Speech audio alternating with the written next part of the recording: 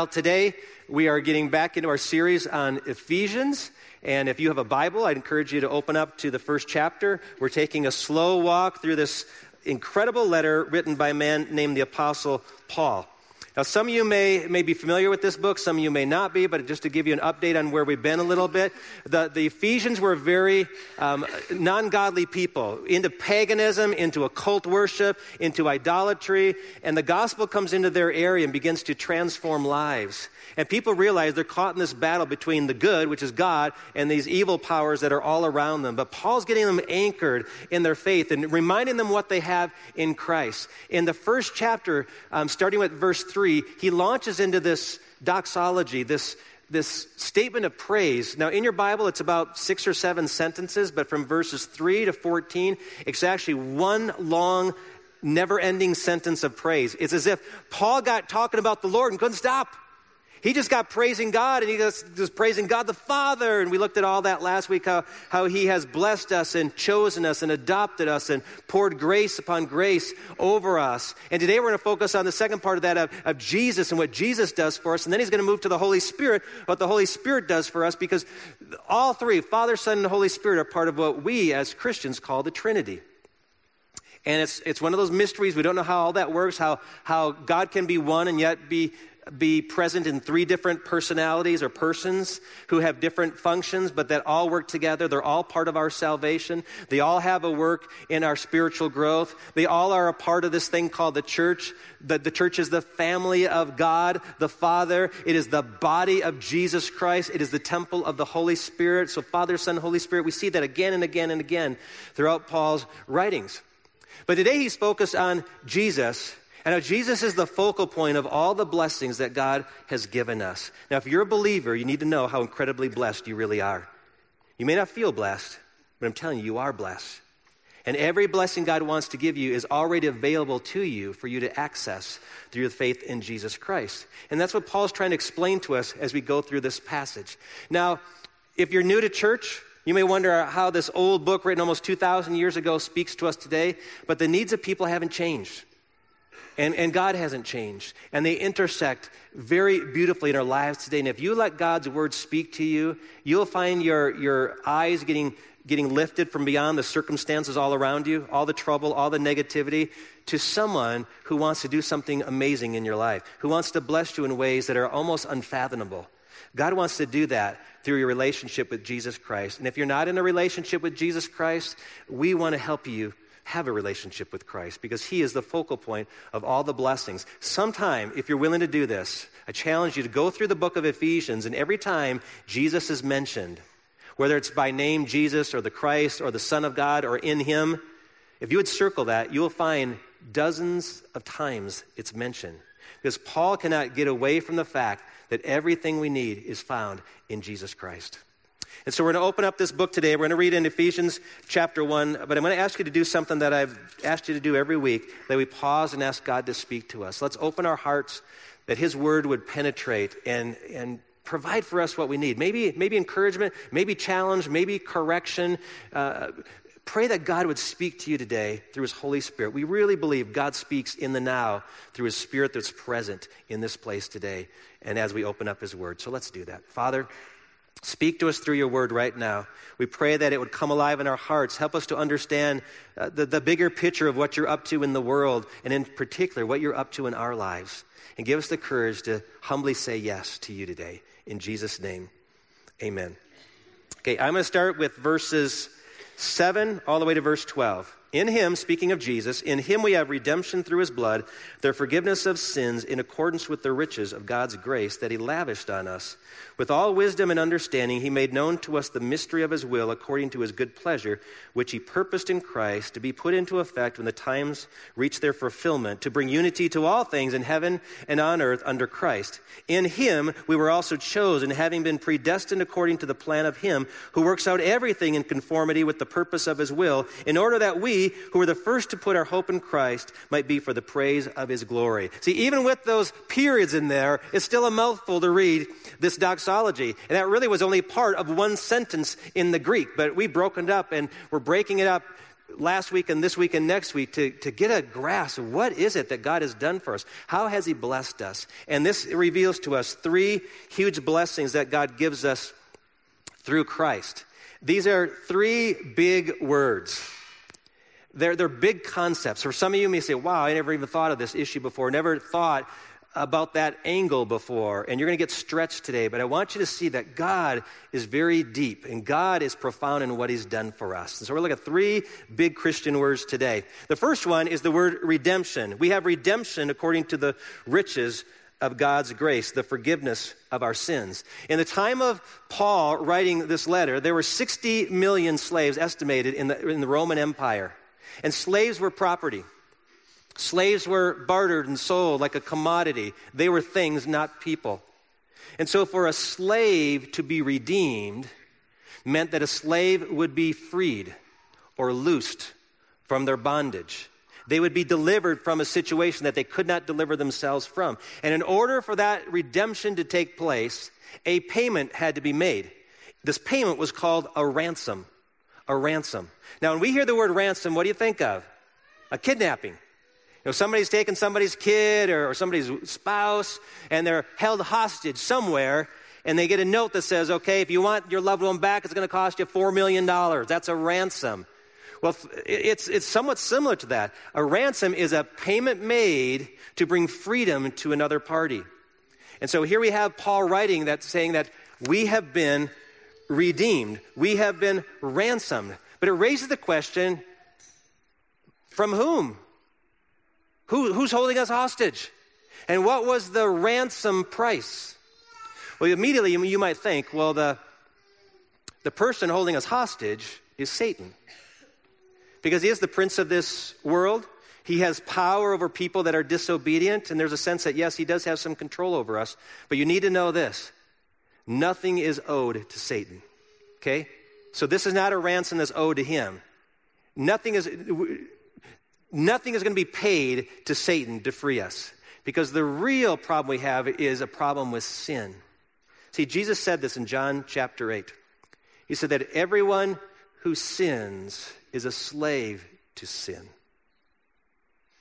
We were made in the image of God.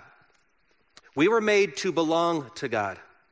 We were made to reflect the image of God in our lives. But the problem is this. We have chosen to reject that and go a different direction. See, God's law, or God's expectations are in his law, and his law can be summarized in the 10 Commandments. Now, if you know the 10 Commandments, the first 4 are laws that all talk about how we love God, how we don't have any other images, we don't worship any other name but his name, hold his name in high regard, we have a Sabbath day in which we honor him. All that is to say we love God. And then the last 6 of the 10 Commandments are all expressions of love to others. Love to our parents, love to our spouses, love to our neighbors. We don't lie, we don't kill, we don't steal, we don't commit adultery. All these things that we avoid doing, it's because of our love for other people. And here's the problem. You and I have chosen, not once, but repeatedly, to thumb our nose at God's law and do things our way. And not to love God as we should, and not to love other people as we should. It's not that God's law is like so high nobody can attain it. It's just that I don't want to do it. I don't want to do it. And here's the problem. When you choose not to let God be the master, you've now let sin be the master. Because this is the truth. Whoever you obey is your master. And if you're obeying sin, sin's your master. So the problem is with sin. And here's how Paul says it in Romans chapter 7. Romans 7, Paul says, we know that the law is spiritual, meaning it's good, it's right, it's a great thing. But the problem is this, I am unspiritual, sold as a slave to sin. The problem isn't this, the problem is this. I've got a heart that's warped, that's distorted, that leans toward sin. And when you break God's law and break it repeatedly like we have done, the law requires justice, which means there is a payment, there is a consequence for your disobedience. In fact, the Bible says it this way, the wages of sin is death. What that means is the ransom for sin, what's required to satisfy the law because of sin, is death. You will die. The problem is, if you die, then you can't live. So, yeah, you can satisfy the law, but then there's no life. So here's what God did. All through history, God said, okay, I want you to get this in your head, that the wages of sin is death. You don't have to die for your sins, but one of your animals does. So take your goat, take your lamb, take your bull, take your bird, whatever it is, whatever the sacrifice was, and sacrifice it for me. And so the Jewish culture had this whole sacrificial system, a constant remembrance of the consequence for sin. The payment of sin is someone shedding their blood, because blood was a source of life. You shed someone's blood, they die. So life and death are all kind of wrapped up in this blood. And so can you imagine the families all the time and kids saying, Mom, Dad, why do we have to kill Buffy over here? Because she's so fluffy and she's beautiful and she'd win a prize at the 4-H fair. She's just perfect. Well, that's why she's perfect. We have to give her to God and sacrifice her. Well, why? Because we've been bad. That's why. And God in his mercy says, we don't have to die, but the animal does. And all this was foreshadowing a time when God was going to deal with the sin issue. One of the main symbolisms was the Day of Atonement, Yom Kippur.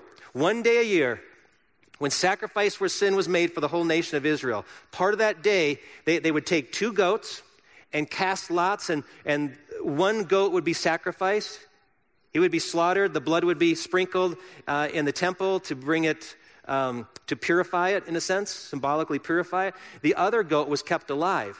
And what the priest would do is place his hands on that goat and symbolically transfer the sins of the nation of Israel upon this animal, and then send the animal out into the wilderness, never to be seen again. You probably heard of the word scapegoat. You know what the scapegoat is? Scapegoat is when someone else takes the hit or the blame for someone else's wrongdoing. That it's a biblical term. That's where it came from. This goat became the scapegoat. It escaped. It took away the sin, which is what forgiveness means. Forgiveness means a taking away. So God takes away. He's showing them, I'm going to take away your sins. As far as the east is from the west, I'm going to remove them from you, never to be seen again. And all this foreshadowed a time when the Redeemer, Jesus Christ, would come. And get this, Jesus not only was the animal to be sacrificed, he's the Lamb of God. He's the priest that offers the sacrifice, because he offered himself as that gift to give us forgiveness for our sins. In Titus chapter 2, verse 14, Paul said, Jesus Christ gave himself for us to redeem us from all the wickedness and to purify for himself a people that are his very own, eager to do what is good. So now that he's purified us, we say, I don't want to live in sin anymore. I want to live according to your way. You have freed us. He gave his life for us, for you, for me. Why? So we could live now for him, live to please him. There was a little boy, I heard this story years ago. He'd carved a wooden boat out of a piece of wood. And he loved this little boat. It was his own little possession. And one day during a rainstorm, he put it in the gutter and watched the boat go down the street. But he didn't realize that around the bend of the street was the grater. And it actually went through the grate into the system, and he lost his boat. And months later, he was walking through his town, came across a yard sale, and noticed his boat there. Someone had found his boat, and it was for sale for 50 cents. So he dashed home, he broke open his piggy bank, got his nickels and dimes together, ran back over there, and he paid the 50 cents to buy back his boat. And as he walked away, he said, I own you twice. Once because I made you, and twice because I bought you back. And that is the picture of redemption. God owns us because he made us. But because we got carried away with sin and got under another master, God came searching for us, and he paid a price to buy us back. That is the picture of redemption. In 1 Peter, toward the end of that first chapter, he says, For you know that it was not with perishable things, such as silver and gold, that you were redeemed from the empty way of life handed down to you by your ancestors, but it is with the precious blood of Christ, a lamb without blemish or defect. The precious blood of Christ. We get wrapped up in blood in the church. It's not because it's gory, it's because blood means life. And it was the life of Christ given for us. When we take the Lord's Supper and take that little cup of grape juice, and it represents the blood of Christ, it reminds us he gave his blood for, he gave his life for me. It wasn't like he went down to the center and just had a little bit of blood. He gave his very life so that I could have life. He became my redeemer by being my substitute on the cross. Did you know that when Jesus was on the cross, by the way, he yelled out a statement that in the original language was the word tetelestai. It's one word, tetelestai. It's a business term. It means paid in full. But it's not translated paid in full in your Bibles. It's translated this: it is finished. It's done. The price has been paid. The ransoms have been paid. You are set to go free. That's the beauty of redemption. That comes through Jesus Christ according to the riches of his grace. Then he goes on and says that through Christ we know the mystery of God's will according to God's pleasure. Now, what is this mystery? I grew up liking mystery, Hardy Boy mysteries, mystery shows. It's like a puzzle you're trying to put together to figure out a conclusion. But that's not how biblical mysteries were. In that day, and by the way, in Ephesians, Paul uses the word mystery 7 times. So it's a very significant word to that group of people. They're very familiar with what's called mystery religions. The religions that were tied to the gods and goddesses of the culture were known as mystery religions because they didn't have Bibles with doctrinal statements. They called esoteric, very emotional, very feeling-oriented. And only the insiders had the secret knowledge. If you were on the inside of that religion, you got to know all the deeper things. But on the outside, nobody knew because there really wasn't a book that talked about it. And so they were called mystery religions. They're all over Ephesus and the Asia Minor area. But Paul goes on to say, hey, I'm going to tell you the mystery. I'm going to explain to you what the mystery of God is. It's not a puzzle you have to solve. It's simply this. A mystery, according to Scripture, is a truth that was once concealed, has now been revealed. Something that was once concealed is now revealed. So what is it? What is the mystery? Well, you're going to have to wait till we get to chapter 3. Well, okay, I'm going to take you there right now. We're going to go chapter 3. Chapter 3, verse 6. Here's the mystery. This mystery is that through the gospel, the Gentiles are heirs together with Israel, members together of the one body, and sharers together in the promise of Christ Jesus. This is the mystery. That through Christ, God is bringing things together once again. Sin has disrupted the whole world. But everything, not just people, but everything is coming under the headship of Christ. That's where this world is heading, back to where he is in this position of authority over everything, but specifically over the membership within his family being open to those that are Gentiles. Now, if you're not Jewish, you're Gentile. And we may think this isn't a big deal. I know Jesus loves everybody and everybody's invited to be a Christian, but hold on. If you lived in this culture, you grew up not going to church, not having a Bible. You were like the kid that goes to the playground fence that says, I wish I could get in, but I can't. And they're having a lot of fun over there. They were looking across the fence and said, our gods are pretty puny compared to their God, that the God of the Israelites does miracles. He provides miraculously for his people. He blesses those people. He fights for his people and is victorious. He speaks to his people. He's even present with his people in a powerful way, a cloud by day and fire by night. And I wish we had a God like that, but we can't because that's not ours. In fact, Paul reminds them when he gets to the 2nd chapter, verses 12 and 13, reminds them of where they were. He says, remember that at that time, before Christ, you were separate from Christ, excluded from citizenship in Israel, and foreigners to the covenants and the promise, without hope and without God in the world. But now, in Christ Jesus, you who were once far away have been brought near by the blood of Christ. God has laid out the welcome mat and said, come on in. The doors are open to everybody. Can you imagine those that have been on the outside saying, we get to go in now? It's open membership? Unbelievable. But you and I need to remind ourselves, that's who we are. We're the ones that get invited in this time period to be part of God's ever-expanding family. The blood of Christ unites us together with people of all time periods, of all races, under one head, Jesus Christ. We are one body, one building, one vine. We are one in Christ. That is the mystery that God has revealed. And then we come to this one, that we have been predestined through Christ according to God's plan. It says here, in him you have also been chosen. And by the way, your footnote in your Bible probably has a little statement that says this could be translated one of two ways. Either we are an inheritance or we receive an inheritance. And a lot of scholars lean toward we become an inheritance, meaning we are his people, we are chosen. But it could also mean we've received an inheritance, and either one is very biblical, so there's really not a debate over that. But what causes a lot of controversy is this other big word, predestination. Predestination, you just need to know, is a biblical word. It's a biblical word. It means that God has determined our destination in advance. He's actually determined our destination in advance. And there are generally two views. I say generally because within each of these there's branches and people who believe different things. But just to show you that there are kind of two major views of this. One is called what I call Calvinism, the Reformed view, a deterministic view that believes that God is sovereign. And because God is sovereign, that he makes the decisions all by himself. Man has no input in his decision making because therefore God gets all the glory. And so this view sees predestination as very individual and unconditional. Very individual and unconditional, meaning God has put a mark on every person that's going to go into heaven, and everyone else goes to hell. And God has determined who goes to which place, and we shouldn't argue because it's God's world, and God can decide what God wants to do.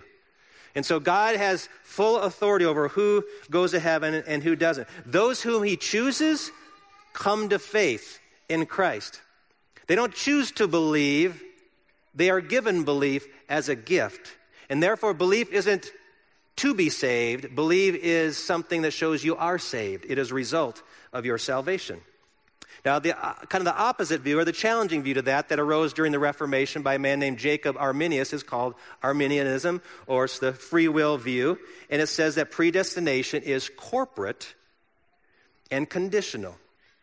Corporate and conditional. So corporate meaning it's as a group, that God has not ordained every individual for a specific destination. He has ordained his body in Christ. For example, the church. So he's chosen us in Christ. So that's why Christ is always tied to that, because it's who's in Christ. He doesn't choose us apart from Christ. He chooses us in Christ. And anyone in Christ has already has a determined destination that they will go to heaven. If you're in Christ, you're going to heaven. It's like a ship that's sailing. It's going to that destination. That's what he's saying there. And it is conditional, meaning you get to choose whether you want to be in Christ or not. You respond in faith. It is a prerequisite for salvation. So you are responsible for where you spend eternity. Now, both of these views support the doctrine of sovereignty of God. They just look at it a little differently. One says God is sovereign, he makes all the decisions. One says God is sovereign, but in the sovereignty allows man to make some decisions. And both believe that God has predetermined a destination. Just so one says it's for every individual, one says it's for the church, who all are in Christ. And you may wonder, well, Pastor, then what do you believe, or what does our church believe? And we believe as a church, as a leadership of the church, the second view, which says that God allows us the choice whether to be part of the body of Christ or not. Now, both find very big biblical support. Both views are taught by many churches, many great Christian leaders. But there's some things that are so much in common with both that they are no longer becoming fighting kind of words, fighting positions. Because we all believe that God has a plan that he is working out, and nobody is going to thwart his plan. And we also believe that man has a responsibility to respond to what God has done for him.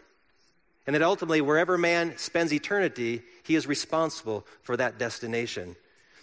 And so I want to share with you from Romans chapter 9 through 11, just a summary of a picture. I think it's a word picture that might help you see why we as a church have held a certain position when it comes to predestination, this view of this corporate predestination. It's found in Romans chapter 11. Paul's trying to reason with the Jewish people to say why God is bringing the Gentiles into the church, and how come some of those that grew up in Israel aren't really Israel, aren't really part of the family of God, and why some people are. And so if you got a Bible, Romans chapter 11, I'm going to start reading with verse 17. He says, some of the branches have been broken off. So there's this picture here of this tree.